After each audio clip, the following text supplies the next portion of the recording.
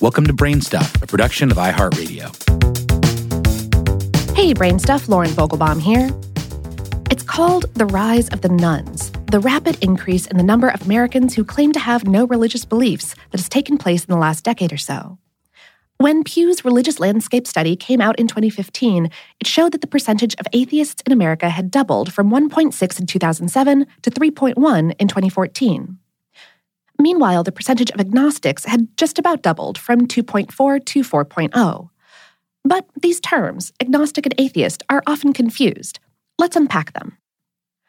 People choose to identify as religiously agnostic for a variety of personal reasons: philosophical, psychological, theological, or even political.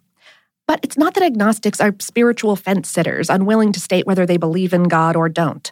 A true agnosticism, it turns out, has nothing to do with belief at all. The term agnosticism was first coined by English biologist Thomas Henry Huxley, who lived in the mid to late 1800s. He was a fierce defender of Charles Darwin against religious critics who accused him of denying God's role in creation. As a scientist, Huxley didn't concern himself with beliefs. He sought after facts, and the fact of any proposition, for example, that God created the vast diversity of nature or that it evolved from natural selection, could only be proven by the evidence. Huxley stated that agnosticism itself wasn't a creed or a set of beliefs, but a principle, namely, quote, that it is wrong for a man to say he is certain of the objective truth of a proposition unless he can produce evidence which logically justifies that certainty. The word itself was a combination of the prefix a, meaning against or opposite, and Gnosticism, which comes from a Greek word meaning knowledge. Gnosticism was a religious movement that flourished in the 1st and 2nd centuries CE, and held that, among other things, the spirit world was good and the material world was evil. And although the principle of agnosticism doesn't exclusively apply to the question of God's existence, you can be agnostic about any proposition, it's been wrapped up in religion since the beginning. Huxley wrote a friend in 1860, "I neither affirm nor deny the immortality of man. I see no reason for believing it, but on the other hand, I have no means of disproving it. Give me such evidence as would justify me in believing anything else, and I will believe that."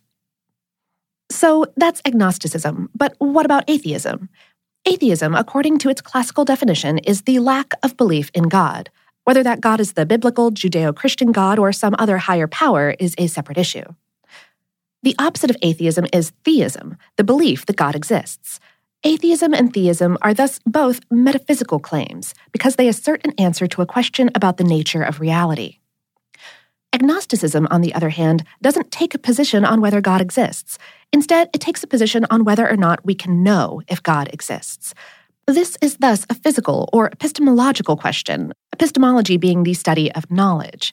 Agnosticism claims that we cannot know if God does or does not exist because there's no compelling evidence that either proposition is true. At least, not yet. You might think that agnosticism is nothing more than a handy way to dodge the question of whether you believe in God. Instead of saying yes or no, the agnostic chooses a third position: neither. But this is where things can get hairy. We spoke with Paul Draper, a professor at Purdue University who specializes in the philosophy of religion. He's witnessed his fair share of arguments between atheists and agnostics. He said, "People get so angry about this. The atheists will say, you call yourself an agnostic, but you're really an atheist." And you can see the atheist's point.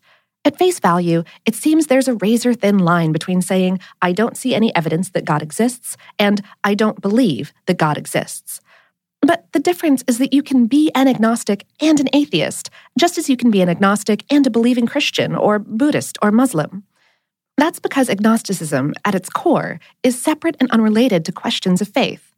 Let's explain. Agnostics are nearly always lumped together with atheists as a type of non-believer. The Pew Research Center defined religious nuns as being either atheists, agnostics, or not affiliated with any particular religion. But agnosticism isn't itself a belief system. One could believe on faith that God exists, but still ascribe to the agnostic position that God's existence cannot be proven by physical evidence or rational arguments. Such a person would be an agnostic theist. There's even a school of theology called apophatic theology that claims that God is inherently unknowable. Thomas Aquinas, the 13th century philosopher and theologian, wrote, "Now we cannot know what God is, but only what God is not. We must therefore consider the ways in which God does not exist, rather than the ways in which God does."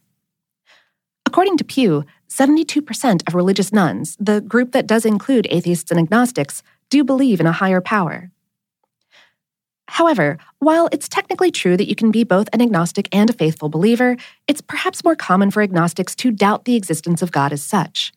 Bertrand Russell, the British philosopher and mathematician, wrote a treatise on agnosticism in which he explained why the agnostic and atheist positions often overlap. He said, the agnostic suspends judgment, saying that there are not sufficient grounds either for affirmation or for denial. At the same time, an agnostic may hold that the existence of God, though not impossible, is very improbable. He may even hold it so improbable that it's not worth considering in practice. In that case, he is not far removed from atheism.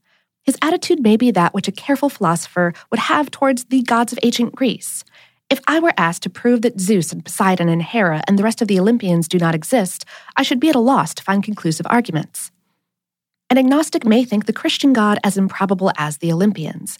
In that case, he is, for practical purposes, at one with the atheists. As we said at the beginning, the reasons for identifying as agnostic are myriad and different for every person.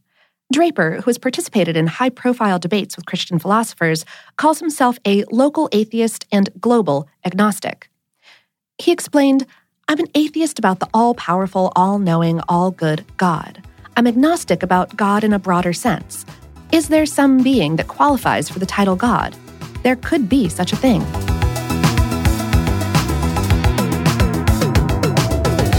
Today's episode was written by Dave Roos and produced by Tyler Klang. Brainstuff is a production of iHeartRadio's How Stuff Works. For more on this and lots of other philosophical topics, visit our home planet, howstuffworks.com. And for more podcasts from iHeartRadio, visit the iHeartRadio app, Apple Podcasts, or wherever you listen to your favorite shows.